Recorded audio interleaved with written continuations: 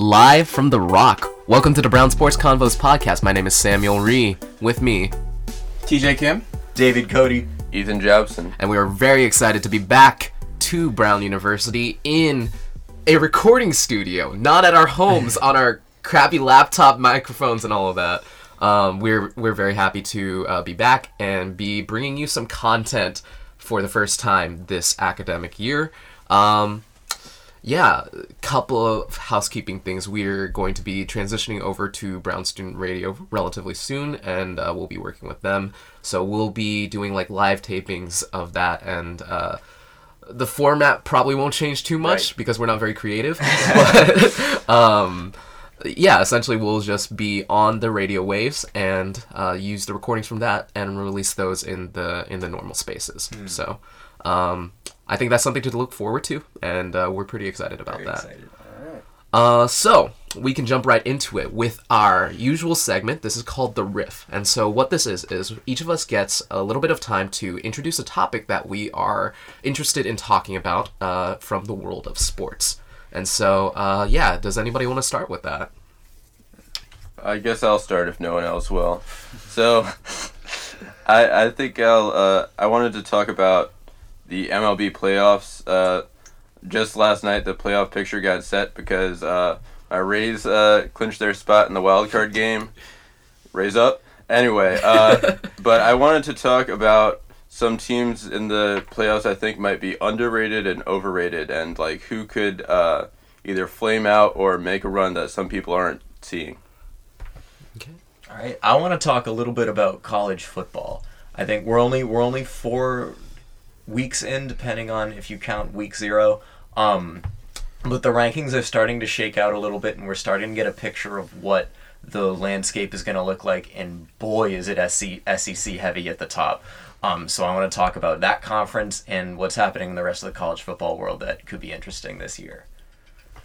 I also kind of want to talk about MLB. There's a lot of interesting teams this year in the playoffs, and I think there's a lot of teams that could make a lot of noise and teams that we didn't really expect to see this year. And I would like to talk about the NBA. The season is coming up, and I think that these storylines are starting to shake out about who's going to be good, who's going to be bad, and I thought it'd be interesting to discuss who we think has come out as a little bit overrated in these discussions and who we think has been a little bit underrated. All right, so where should we start? Let's start with baseball. Baseball. All right, so baseball sure is a sport. It really is.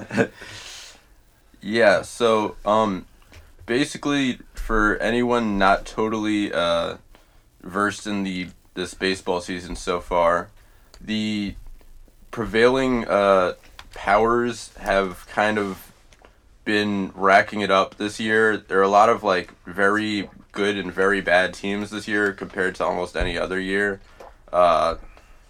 Some of the best teams right now are the Dodgers, the Astros, and the Yankees, who are all 100-plus win teams. But I kind of wanted to talk about another one of the AL's best teams that I think is kind of getting lost in the shuffle because the AL has just been so good with their division leaders this time. I wanted to talk about the Twins. I think the Twins, for anyone who doesn't know, the Twins have been one of the best offenses in baseball, not only this year, but like historically. They and the Yankees keep re-breaking the record for home runs in a season. But the Twins have a really good team, even outside their offense. They, Rocco Baldelli, formerly of the Rays, is their manager. It's his first time managing a team ever, but he's done a really good job with them. They have great defensive outfielding. They have Zach Little and Jake Odorizzi holding down their rotation, which is not quite where their offense is, but it's pretty good. They have a great closer in Taylor Rogers, like kind of one of the few like traditional like closers still around in baseball. So I think they are currently set to play the Yankees in the division series. And growing up in also currently living in upstate New York, I have definitely heard a lot about the Yankees this season. And of course, their main storyline has been overcoming huge swath of injuries, but they still have those injury concerns. Then they have concerns with like Domingo Germán and Dylan Betances being out for the playoffs. So, hot take here: are the Twins the safer pick to advance than the Yankees are? That's interesting. Do you think the Twins would have a tougher shot in these playoffs just because to get to the World Series they'd have to go through the Yankees and the Stros probably after that? Compared to like the Dodgers, yes, I'd agree. Right. I think the AL is stronger this year. I think, yeah, there's no easy pickings. That's what I'm trying to say is like the Rays and A's too. Not to be a homer, but both those teams. Even like my brother is a Yankees fan, and he said like, "Oh, I don't want to deal with any of these teams in a short series." It's you kind of feel that anything can happen, and compared to like the NL, like no disrespect, but like, is anyone truly afraid of the Cardinals? I feel scared saying that because of course then the Cardinals will go on a magical run, but I think that some of these teams are getting lost in the shuffle because there's been so much talk of Yankees or Astros, Yankees or Astros. Mm-hmm. I'd like to hear what your thoughts on the Astros are in general, because my understanding from a distance is that the Astros are generally considered to be the favorites, that they've got like the strongest roster. Justin Verlander came in with averaging like something like 152 over the last 7 games or something like that for his ERA. Yeah, the Astros are, like, I'd say, like, pretty... I mean, anything is arguable, but I'd say they're the best team in baseball, or, like, the most talented team in baseball, I should say. They have a heck of a freaking lineup and rotation. They're Greinke almost pitched a no-hitter the other day. They got him at the trade deadline. They have him, Verlander, Garrett Cole. They also have that lineup with Altuve and Bregman, who that's just like so like lethal. It's a scary team, but the one thing I'd say is that that's exactly what people were saying about the Astros last year, and it didn't happen for them. I just say that the MLB playoffs is the kind of competition, the kind of format where anything can happen, and I'd say that that's especially true this year, where the AL just has so many good teams that I couldn't be too surprised if they were not able to go through with it. Although I obviously wouldn't be surprised if they won it either. Sure. I think the great thing about this year's baseball playoffs is that a lot of interesting teams that maybe we didn't expect to see in the playoffs beginning of the year who are now very much in and very much kind of making everyone think about them as potential contenders, because again, the way you said, Ethan just said, in the MLB playoffs, the format is such that any team can really have a shot at that, going very, very far. So yeah, teams like the A's, who I think really were counted out at the beginning of the year, even some of the bigger players like the Braves, for example. Like, I think people had high expectations for them, but it was not very far from a sure thing that they would be sort of as good as they are right now. Or the Brewers. People are writing them off after Yelich got injured. Yeah, I mean, and then another team that I definitely want to talk about is the Washington Nationals. I'm a former DMV resident, and I can remember the Harper years very clearly. And once he left, I think people in Washington kind of felt like, all right, well, here we go again. Another one of our sports teams has squandered a couple years of playoff contention, and we're gonna have to go tank again because that's what Washington teams always do. But to actually be in the playoff this year and to have a lot of the old core and Devers in Strasburg and people like Rendon. I meant Rendon. There is no Red Sox. I meant Rendon. Sorry. Strasburg, Scherzer. Soto, Zimmerman, these guys are all still on the team, and they were all part of this old, core that we kind of wish we remembered more fondly than we did. So I think that, that team has gone from being a team that expected, superior talent to kind of win the day for them, to a team that has gone to, that, kind of needs to kind of sort of be gritty and sort of take wins from the other team, as opposed to just kind of expect to be sort of given them by just being better. And I think that's the attitude that is taken by even the teams that do have a lot of high-end talent, and that you need to have that attitude in the playoffs, or else you're not going to do very well. Yeah, I'd say there's a lot of talk about the Nats as a sexy, like, dark horse pick. Mostly because they kind of fit the prototypical mold of, like, a team that can, like, overperform in the playoffs. Like, they have great starting pitching, but their bullpen has been really crappy. And the bullpen is kind of less of a factor in these, like, short spans. I would say, though, that their bullpen isn't just bad, their bullpen is, like, horrific. So that's one thing to keep in mind. And they have a one-game playoff against the Milwaukee, who, as I mentioned, have been really hot, too. I want to buy into the Nationals. It'd be a great story. And I can see where it would happen, but I think people might be playing into a bit of an overly romantic notion with the idea of them as a candidate for a run this year. But it's hard to predict. Well, anyone who's watched Washington sports should know that being hopeful for a Washington team in the playoffs is never really a good policy to have. Yeah. Hey, I can tell you the Rays are also having the lightning performance in the playoffs in the back of their mind. So, yeah. All right. So, what's next? Do we want to talk about college football? Sure. Let's talk about college football. So the season's quite young so far, and nothing too shocking has happened to make us change any minds about who the real powerhouses are. Clemson and Alabama have been ranked 1 and 2 for, it feels like, 2 years now, and both of these teams look like they're playing at a really high level. Clemson has picked up right where they left off after spanking Bama in the national championship, and Alabama's rolling as well. Tua Tagovailoa is looking like a future number 1 overall pick, as is Trevor Lawrence. So it'll be interesting to see if either of them come out after this year or not.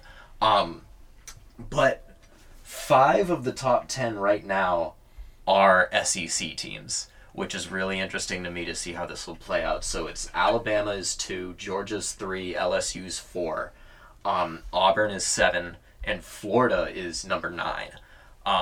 After having beaten Miami, who was pretty highly ranked in week 1. It was a big win for them, but Miami isn't ranked anymore, so we'll see how indicative that actually is of how good they are. It'll be really interesting to see how this SEC shakes out, and I know it's still young, the season, but it looks like it's going to be pretty top heavy. Yeah, that's really I might get hate for saying this, but I actually like it when there's a lot of really good teams in the SEC. I like those traditional rivalries. Yeah. See, whenever there's a competitive Iron Bowl, that's always the best thing to me.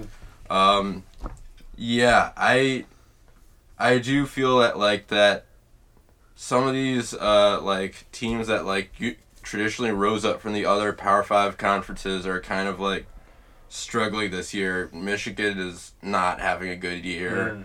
They got beat by Wisconsin. Yeah, that's, you kind of wonder about Jim Harbaugh's future. Right. And Auburn is having a much better season than starts the season than usual, although they have had their disappointments after hot starts in the past too. Florida is the most random one, because when is the last time they've been relevant? Like, have they been relevant since Tebow? I don't think so. I really don't think so. Yeah, but I guess the question is any of this still going to change the result of a Clemson-Bama title game? Clemson-Bama natty? I don't know. I think the 3 and 4 spots in the playoff are probably going to be more interesting to look at. It's just questionable how consequential they could be. Alabama does have both LSU and Auburn on its schedule, so there will be some SEC clashes that Bama could lose in, just looking at so far. But the idea of Bama could lose is really, really relative, right? Bama having a possibility of losing still means the possibility is very, very slim. I will say that I watched the Auburn-Oregon game, week 1, I believe. Yeah. And Auburn, their quarterback looks legit. Like, yeah, he does. He looks like...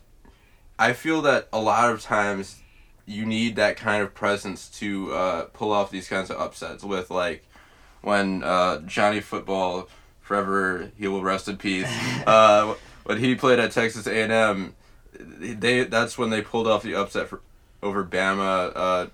Cam Newton led that comeback over Bama in that Iron Bowl. So having that presence, I think, can only help in creating a different result. And the other thing is, like, with college football, similarly to what we're talking about with baseball, it's just such a short season that, like, things can happen that can radically change everything. No one expected Clemson to blow out Bama until the last game of the season happened last year, and now it just totally changed people's conceptions of the powers that be. So that kind of thing could happen, but I guess, man, I'm really being, like, very cold with my takes, but, like, I don't know if I could bet against Bama and Clemson again. Right, well, Clemson doesn't have a single ranked team left on their schedule right now. That's ridiculous. Oh, my God. So I think we might be able to pencil it in now that Clemson's going to be undefeated and roll into the final.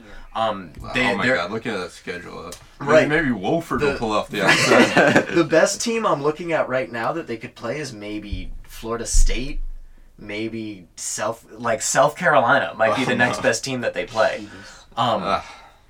So like compare that to the schedule that Alabama has to go through, or an LSU or a Georgia has to go through. So I think Clemson has a really easy road. The thing is now going into the playoffs, they won't really have been tested in the way that a lot of the SEC teams will have been. I always forget Clemson is not SEC. No, they're ACC. My contribution on this topic is I am from Arkansas, and I am looking forward to seeing that they got spanked in every conference game going forward. Shout out to my boys in Fayetteville. Oh man, that Tennessee Georgia State game. Sorry to digress, but that was rough. Yeah. Yeah, we've seen a lot of exciting games already this year. I was just talking about before we started recording the Washington State UCLA game. Yeah. 67-63. I think it was last year we saw A&M versus LSU go to like 8 overtimes, and that score was in the 60s. I thought that would be the craziest game I've seen ever, but this game I think topped it. Washington State's quarterback threw 9 touchdown passes and lost the game. Really, really an incredible thing to watch. Also, a crucial game for Chip Kelly to win in terms of the course of his career and trying to rewrite that ship after the kind of odyssey that he's been on in terms of changing coaching jobs and failing in various places. Trying to reset himself as a college football head coach. Yeah, as well, I'd be remiss if I didn't give a shout out to Herm at Arizona State. I don't know how long this can last. They're already weird. They're already a weird team, but like I'm just pulling for them every time I've seen them pull off these upsets. Yeah, I think that might be my my automatic favorite college football team, since obviously Brown has not been playing that great right now. It's all right. Yeah. We beat Bryant. That's a win. That's a dub. That is a win. We certainly went to Harvard. We did. We did. Not a lot of teams can say that. Yeah. Can Bama say that? No. True. In fact, I don't think Bama can say they've scored on Harvard either. Wow. Absolutely, yeah. Pretty sad. You know? All right. Can we say that? Yeah. Oh, okay. We scored a whole touchdown. We did. Impressive. Yeah. You know how hard it is to score a touchdown? I've never done it. Right. Yeah, before the game, me and a couple of my friends were considering pulling out drawing up some "We Want Bama" posters and bringing it to the game. So we ultimately decided against it. I'd rather not have Bama. I do think it would be a funny, it would be interesting, especially because we literally are not allowed to play them because we are FCS and they are FBS. Yes. Well, actually, no, we can. We can, but but you know. Basketball's playing Duke. That'll be interesting. Oh, really? Are they really? Yeah. Wow. Wow. Who's on Duke Yeah, this who's year? on Duke? I don't know. Not Zion. Not Zion, not RJ, not Cam. I think the little I've seen is that it's expected to be Do not they still quite. have Kyle Singler? I don't know. Yeah, I think it's supposed to be like not quite as good as some years, but still they're Duke. Right. Anyways. Sure. All right. Speaking of basketball. Speaking of basketball, yeah, the NBA season coming up. Who do you guys think has been overrated, underrated? Shoot. All right. You want to start? I want to start, actually. You start. Go. Overrated Lakers. I think they're very overrated. They're being given like finals this. looks I and like championship looks, and I'm not buying it just yet. You know, I get it. You know, you've got LeBron, you've got AD, you've got, Who else? the preeminent basketball master in what's it, Dwight Howard. Yeah. Returning to LA in his redemption arc. Yeah. And I'm all for all that stuff. I think that they're gonna be. I cannot wait to watch them. I would love for them to do well, but I don't know if they can really put all the pieces together and compete in the Western Conference and compete against the Warriors and the Rockets and everybody else that they're going to need to compete against. Especially when you bring people like that, a bunch of people like that together, and you've got a very new team. Sometimes it can take a while to get things going. And then also, I think, do they have a new coach? I think they do, right? Or kind of new. I think. I don't know, actually. Okay. No, Frank Vogel. Yeah. Oh, Frank Vogel. Yeah. That's actually really good They for hired them. they hired the number 2 on their short list as the assistant coach. Yeah, though, right? I'm very happy it's not Tyronn Lue. Tyler is, yeah. Yeah, and then underrated. I think They have Jason Kidd on their staff. Yeah. Really? That's who I was talking Oh. about. Yeah. That's Wow. interesting. It's interesting for It sure. is. It certainly is. all right. Well, definitely interesting team to watch. Though I don't know if they're gonna be as good as the hype says they're gonna be. Underrated New Orleans Pelicans, Yes. in my Interesting. opinion. This is a Drew Holiday From- fan account. So last year's Lakers plus Drew Holiday and Zion. Yeah, and Zion. So I think it's entirely possible that in a couple years we look back on the AD trade and we say that the Pelicans actually got the better end of the deal because they got Hart, they got Lonzo, and Ingram. I think we've already been looking. I think Yeah. Sam particularly Yeah. has looked back on it and Yeah. said that Pelicans got the better than they do. Ingram. Then they got the first round pick and have Zion, and it looks right now like they intend to use him. They don't intend to just trade him for value. Right. And then Drew Holiday. So that's 5 players right there. And I think if one of those guys can step up and be a leader and kind of rally the team around themselves, and they have enough talent to get the job done, and to really make some waves. Depends on what the job is. Yeah. I think getting into the playoffs is kind of a stretch goal for them. Yeah. And it could certainly happen. But it's a really competitive gonna be an West. uphill climb for them. There's you can make an argument for 12 of those teams to make the playoffs. Yeah. And I think the only ones that you'd be really comfortable leaving off are the Suns, and even then Suns fans would be like, oh, we have Ty Jerome now, so it's all good. Probably the Mavericks, and even then it's KP's coming back. Porzingis Don't and you? Luka in year 2. Yeah, it's a tough conference for sure. I do want to say about the Lakers, I am less pessimistic about them than I was during the summer. I think that there were 2 things that might be looked at as unfortunate that I think are going to benefit them in the long run, and that is Kawhi Leonard not signing with them and DeMarcus Cousins being lost to injury. With Kawhi Leonard not signing, they gained a significant rival in the Clippers, which could be a problem for them, for sure, undoubtedly. But at the same time, they maintain some cap space that they use to buy some filler veterans, essentially. So they actually they kind of have a bench. They brought Rondo back. They brought on McGee, or they brought McGee back. They overpaid Kentavious Caldwell-Pope again. You know, as you do. Yeah, as the Lakers tend to do. They actually have a little bit of depth compared to where they were last season. And I think the argument that you make for the Lakers isn't, oh, they have LeBron and AD, who's going to stop them? I think the argument is, if they make it into the playoffs, who's going to stop LeBron? Because we've gotten to a point in the NBA where there are not many people with finals experience left who aren't named LeBron James. He's been there for the past 7 or 8 years, except for this past year. So who do you have that's been in the finals? You have the Warriors of the past few years. Right. You have last year's Raptors, who aren't going to be back there again, more than likely. And there's Kawhi Leonard, who's on the Clippers. Right. So I think that it's tough to argue that there are people with real playoff experience out there right now. Really going to leave out my man Kyrie? I don't want to talk about him. He's not making it. Shut up. Yeah, I think you talk to anybody who is close to the league, and all they will tell you is there is no one in the league who is as good at game planning for the playoffs as LeBron James is. So I think that's a strong argument in their favor. It's going to be questionable as to whether they can make it that far, but I think you put him in a situation where it's you have 7 games to beat them in this series. What are you going to do?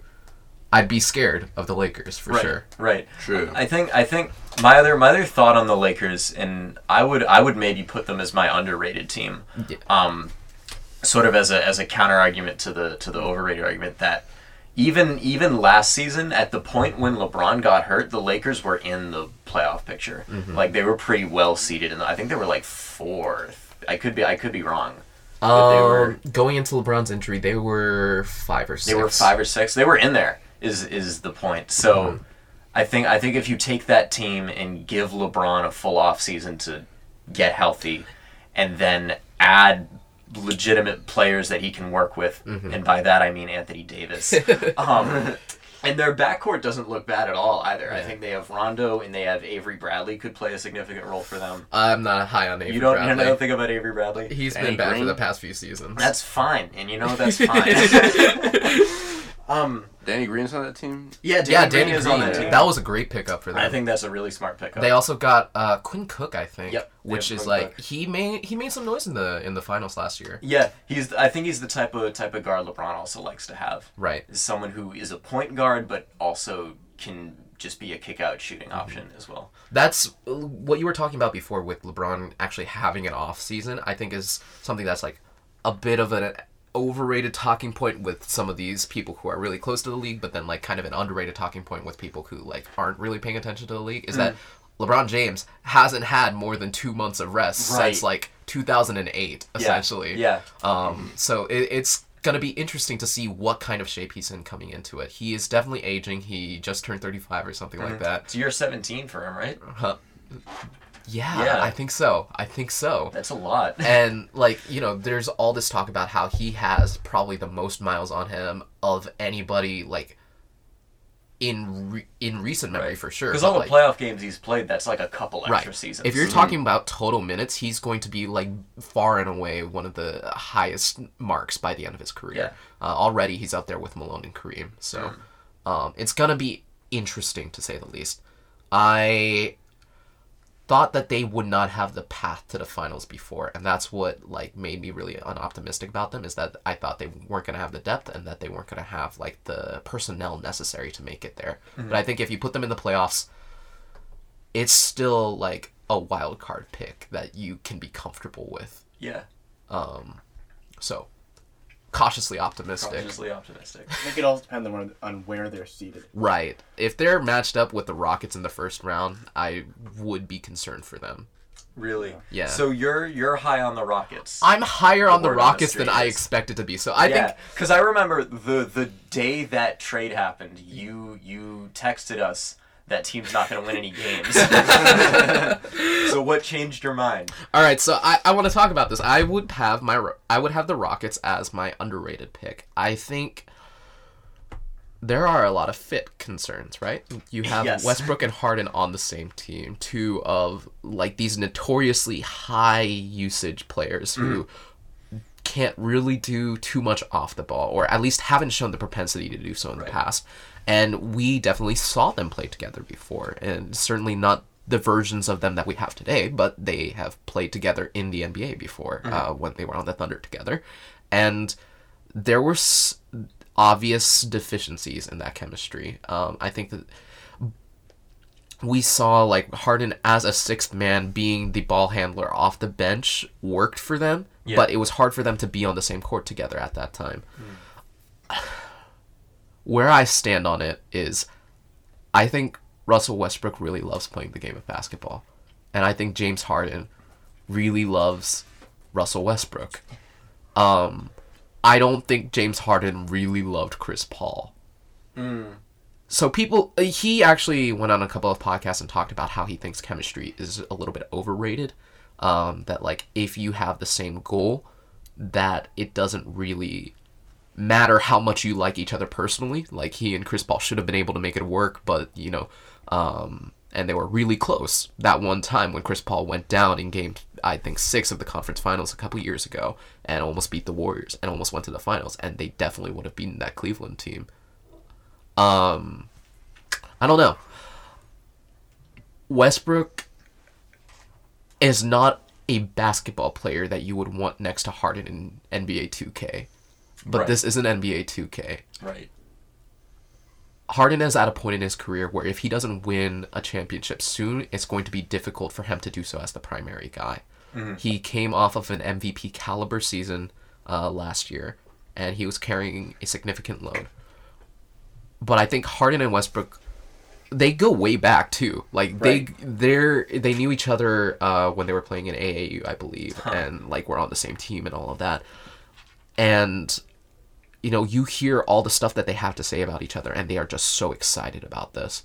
I would be concerned going up against them because Westbrook is a dangerous one-on-one guard, and Harden is a dangerous one-on-one guard, and there's not a team out there that has two people that can deal with those one-on-one guards. Yeah. I think if you have both of them on the court and they find some way to make that work, then that's really dangerous for the personnel that we see around the league.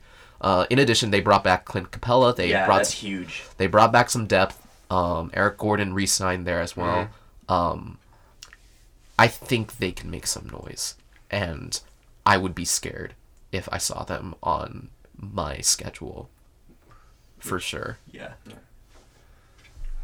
Overrated. Sorry, Ethan. I think the Nets are a little bit overrated. And I was... Okay, I'm just going to be reasonable here. You're going to tell me that the Nets are overrated, the Rockets are underrated? Yeah. I can't get over this take, man. I don't know if I can get over this. How many times do we need to see Westbrook fail to integrate with another star? What other stars? He's had Paul George and Kevin Durant, and that's been it. And like people talk about how much Kevin Durant and Westbrook hated each other, like even before he left. But you were just saying how much chemistry is overrated, and No. I'm saying that Harden has said that it is, but I think it's going to be important for them, for those two in particular, because of how diametrically opposed styles that they play, and that if they love each other enough to make that work, you know. I'm going to disagree here. All right. I think if you look at the most iconic duos of all time, Kobe, Shaq. Those guys love each other, you know, guys. Yeah. Great terms there. Even LeBron and Kyrie managed to win one. I am definitely of the mind that chemistry is overrated, and no, I think overarchingly you don't need chemistry to work. I think that these two specifically need this chemistry to work. If they don't have the chemistry, it's not going to work for them. And I think that's part of why it didn't work for Harden and Chris Paul, is that like they didn't have that. And I think they needed it because of who they are compared to each other. You look at Kobe and Shaq's games, that's a big and that's a guard. And the way that they played didn't necessarily need them to like each other for that to work. So my point isn't that chemistry is important overall. You know, the Celtics last year notwithstanding, I think that, like, depending on what you have, that's when chemistry comes into play. It would be my point, essentially. I don't know. I have very much pushed back against this notion the Nets are overrated. I'd say, if anything, they're underrated. But since I'm not going to be a homer and pick them as my underrated pick, I'd say... Well, I don't want to say that the Celtics are overrated because that just makes me sad right now. I'd say for me, underrated, I'd say, is probably like the Utah Jazz. I think... Interesting, I think they have been a consistent, like, mid-level team and mid-level playoff team in the West. And they added some nice pieces. I think people are underrating them because they don't have one of these, like, amazing stars. Right. But I think having Conley is going to do wonders for that team. Absolutely. I think they could be a real contender, especially in a league that seems way more fluid than usual. So I came very close to picking them. The reason that I didn't is that, like, I listen to so much basketball content that, like, I hear so many people say the Jazz are underrated that it's hard for me to say that they're underrated right now. But yeah, I've loved Joe Ingles for God knows how long. I think he's the best player in the league. But I think he's, like, one of those guys that you love to have on your team, you know? Like, if you have him next to these ball dominant guards like Mitchell, or these pick and roll players like Mike Conley, that's, you know, you are never upset about having Joe Ingles on your roster, or even in the starting lineup. They also picked up Bogdanovic as well, who has done wonders for the Pacers over the past few years. Yeah. You know, there are concerns about matchups specifically in the West, where you don't have, like, these dominant bigs or driving players on teams like the Clippers or teams like the Lakers, where the wings come out a little bit more. You know, obviously Anthony Davis is there as well, but with Paul George and Kawhi Leonard, do the Jazz match up defensively with them pretty well when their identity is largely centered around, you know, their defensive identity, and then getting points where they can on the offensive boards or on the offensive side. You know, Ingles and Bogdanovic, I think they would struggle against Kawhi Leonard and Paul George, honestly speaking.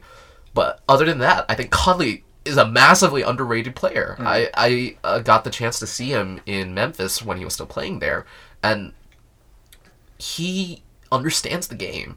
And I think that having him with Mitchell, if it doesn't have benefits immediately, at least down the line for Mitchell, we're going to see a different kind of player. His decision-making process has been questioned in the past, and his scoring ability is certainly there, but if he can improve in the ways that Conley improved at the beginning of his career, because it took him, like, 8 seasons to become, like, this all-star level player for Conley, who never ended up making an all-star game, but... I think that the Jazz are a team that I am going to be very happy to watch. Hey, not to mention current FIBA world champion Rudy Gobert. yeah, of course. I thought, didn't Spain win that? Oh, did they? Yeah, because Gasol, there's the whole deal with, like, Gasol raising 2 trophies for this summer or something yeah. Oh, did he? Oh, my God. I know they beat USA. But yeah. They beat USA. Or you the and Celtics. your US-centric mindset. I'm so sorry. I just assumed they would win. Well, I guess the U.S. basically the Celtics this year. The Celtics was. Yeah. I'll talk about the Celtics some other day, or maybe in my 2-cent finish. How does this grab you for an overrated pick, though? Philadelphia 76ers. Yeah. But I think it's kind of, like, agreed that they're overrated almost. No, I disagree. I've seen a lot of things of people talking about how great they're going to be, how OP they're going to be with that Horford and Embiid front court. Assuming that if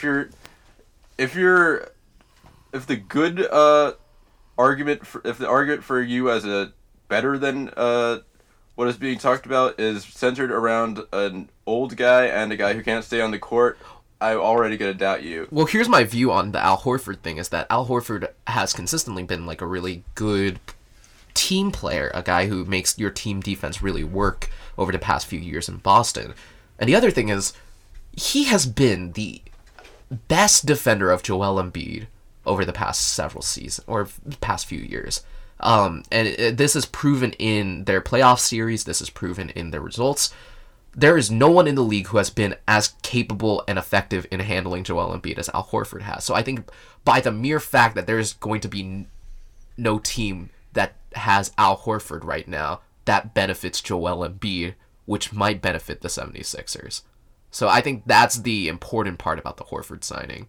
And then if we see Embiid make a leap in his conditioning and his ability to stay on the court... Big if. That is a big if. We have the workout pictures now where he's flexing his pecs and all of that. But, yeah, if you don't have the Embiid stopper and Embiid is there to take advantage of that, that is a scary team at the very least. And we're talking about a relatively weak East where your second best bet is the Sixers, and then you have the Bucks with reigning MVP Giannis Antetokounmpo, and then who else is there? That's not the Celtics, unfortunately. The Nets probably won't have Kevin Durant this season, or at least not until the playoffs. And the Raptors lost Kawhi Leonard. True. I wouldn't be surprised to see the Sixers make it relatively far in the playoffs at the very least. True, but I don't think they're this consistent. They're this. There's no doubt they're inconsistent. Yeah. I feel like not enough is being made of the losses they had. I thought, watching that series against the Raptors, I thought Jimmy Butler was the best player on the court for the Sixers. And I feel that not enough has been made of losing him.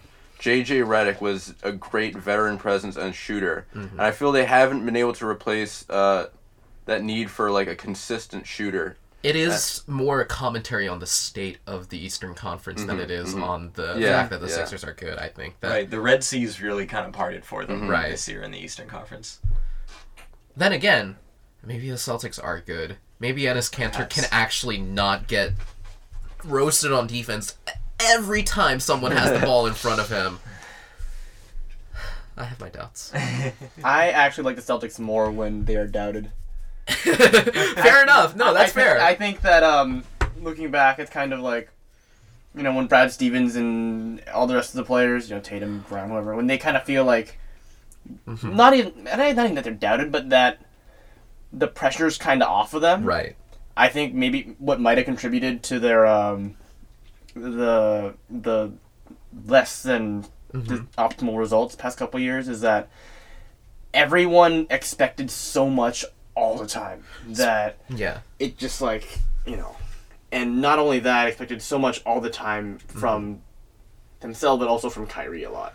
And I think that that's not a healthy attitude to have. Right. Speaking broadly, I think Brad Stevens in particular, he was hailed as this coach who could make something out of nothing for so long, and that he made Evan Turner an all-star. He made Jordan Crawford the player of the week one time in 2015 or something like that. And he's coming from Butler, where he was a coach that brought his team to the national championship game and came within one Gordon Hayward shot of winning, beating Duke. I think Brad Stevens himself does better when his team is the underdog. He's this college coach that takes these scrappy parts who are hungry for proving themselves and makes something out of them. And so maybe it's the idea that when you have stars who have their own agendas and who aren't necessarily, their first priority isn't necessarily this team game or whatever, that it's a little bit more difficult for him to make that work in particular. So hopefully that's something that he can overcome, because that's something that you need to be able to overcome in order to be on a championship level. But maybe that's part of what the struggle was with Kyrie over the past couple seasons. So maybe Kemba Walker being underrated is quote unquote is what they need to. I like Kemba. I think he's gonna do good things because I think feel I just feel like he's very humble. Yeah, that's a big thing. Big character guy. I don't think he's gonna try and demand. He's not gonna try and show off or demand that everyone acknowledge how great he is. He just wants to kind of win. Yep. So do we want to transition to the 2 cent finish? I think it's a good time. Yeah. All right, so the 2 cent finish, really quick, is our final segment where each of us gets a little bit amount of time to monologue, soliloquy, rant about a topic in sports that we care about. So we're giving all of each other the space to do that individually. So, who wants to go first? All right, I'll go first.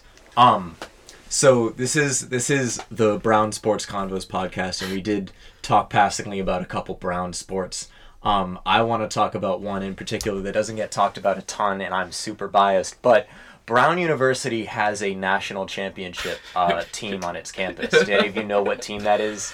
Ultimate Frisbee. May I make a guess of Ultimate Frisbee? The men's Ultimate Frisbee team is the best college Ultimate Frisbee team in the country, and because of the way Ultimate works in the world, is a team that had the Callahan Award is essentially the Ultimate Frisbee Heisman. We had a runner-up for that, Mac Hecht. He was incredible. He just graduated. But we are returning some really, really good players, John Randolph, Dylan Villeneuve, who are really, really solid contributors. And Brown really has a shot to go back and win it all this year.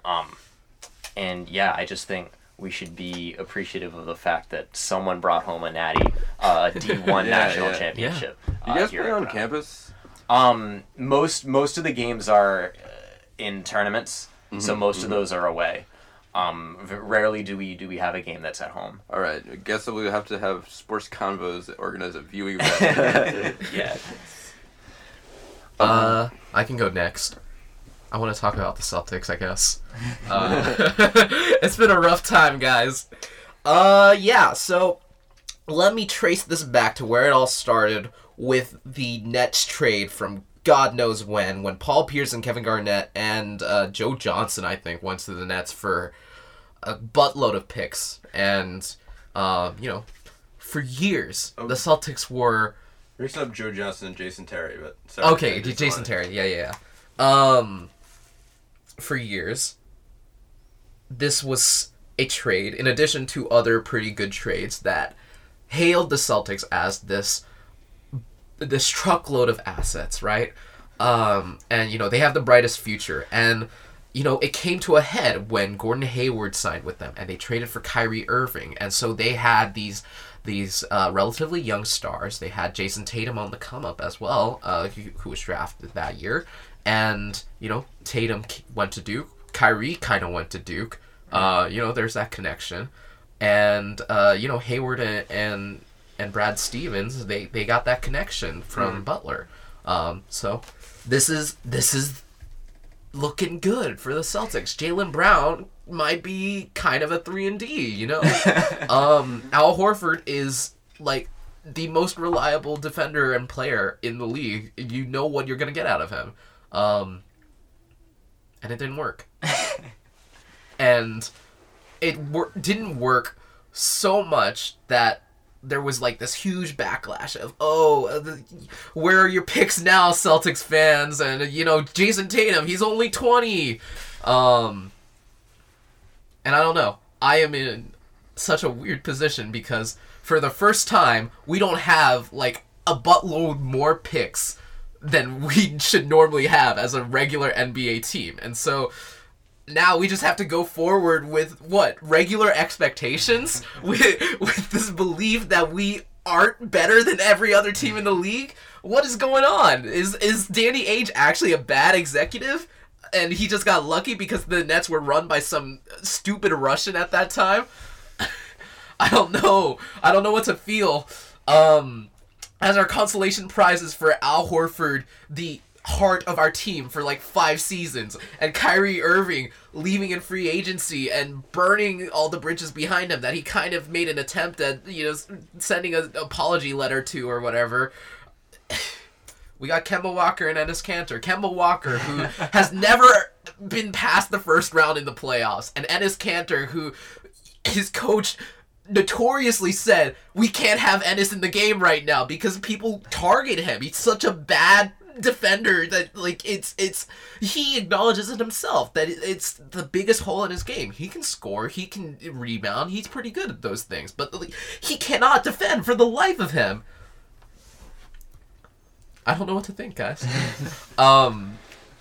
Team USA was made up of Kemba Walker, who flopped against France, Jason Tatum, who got hurt, whatever, Jaylen Brown, who just demanded $170 million from the Celtics, and Marcus Smart, who is Marcus Smart, and I love him dearly, and he can never do any wrong in my eyes, but he's probably going to be hurt when the playoffs come around. I'm sad. I'm not optimistic. And if it does work this season, then I'm going to be right there cheering for them and really happy. But it's not a good look right now. We're on average expectations. Sad. Okay, and on that note, I want to talk about something very interesting that is happening in the United States right now. Okay. There is something of a movement that has started. And that movement is Major League Soccer. Ooh. An extraordinarily, I think, underrated entity in the sports world.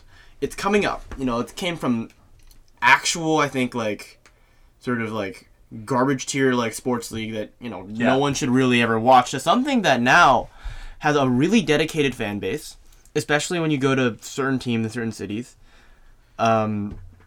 You've got the Atlanta United outselling the Falcons in their stadium. You've got really, really awesome and dedicated fans in LA and in Portland and in Vancouver and in Seattle, which are all teams that kind of lack in the other major American sports. Right.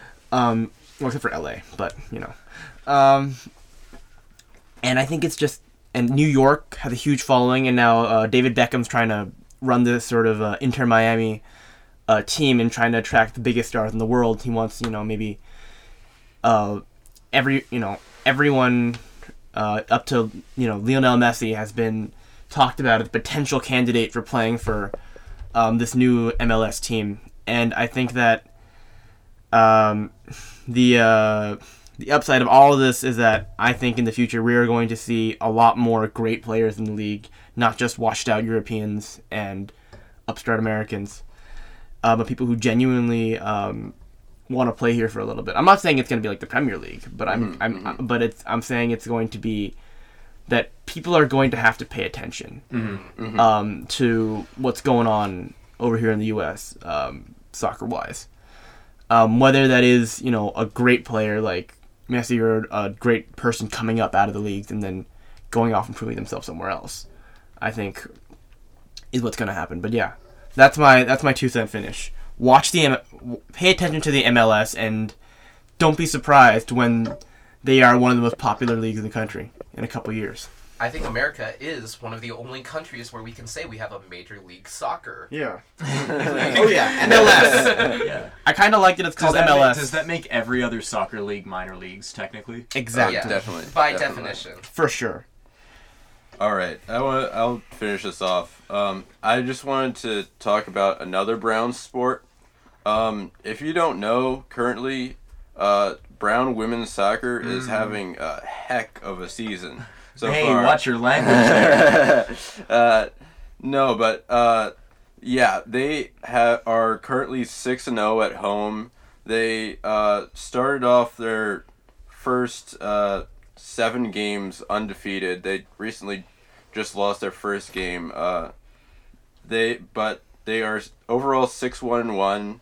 They had a great game where they went into College Station to play the then ranked number 13 team in the country, Texas A&M, and they got a hard-fought draw. And they're just... I've gone to see a game already. They're a very fun team to watch. I just wanted to give this shout-out that they are playing their Ivy League opener here at Stevenson Pinsign Field right on campus at 7 p.m. tonight. I hope this podcast gets up before then. But if you happen to be listening before then, you should go and check out that game and, in general, just go and support the team because it's nice to finally have some good sports teams here at Brown. Yeah. Who are they playing? Dartmouth, who's also a very good team. That should be a good game. Yeah. Alrighty. Well, that's it from us, guys. Thank you so much for listening. If you want to know more about the club, since we are starting the year off right now, we are Brown Sports Combos. We're a club dedicated to, talking about sports, getting together and appreciating sports. We have some viewing events. So if you want to know more about that, find us on Facebook at Brown Sports Convos or on Twitter, BRN Sports Convos. And our website is sportsconvos.com. A little bird told me that there might be a wild card game viewing event coming up. Yes, we did hear about that. So, keep an eye out on our socials for that. Other than that, thanks again for listening. We're looking forward to an awesome year of doing podcasts for you guys. And, yeah, that's it from us. All right.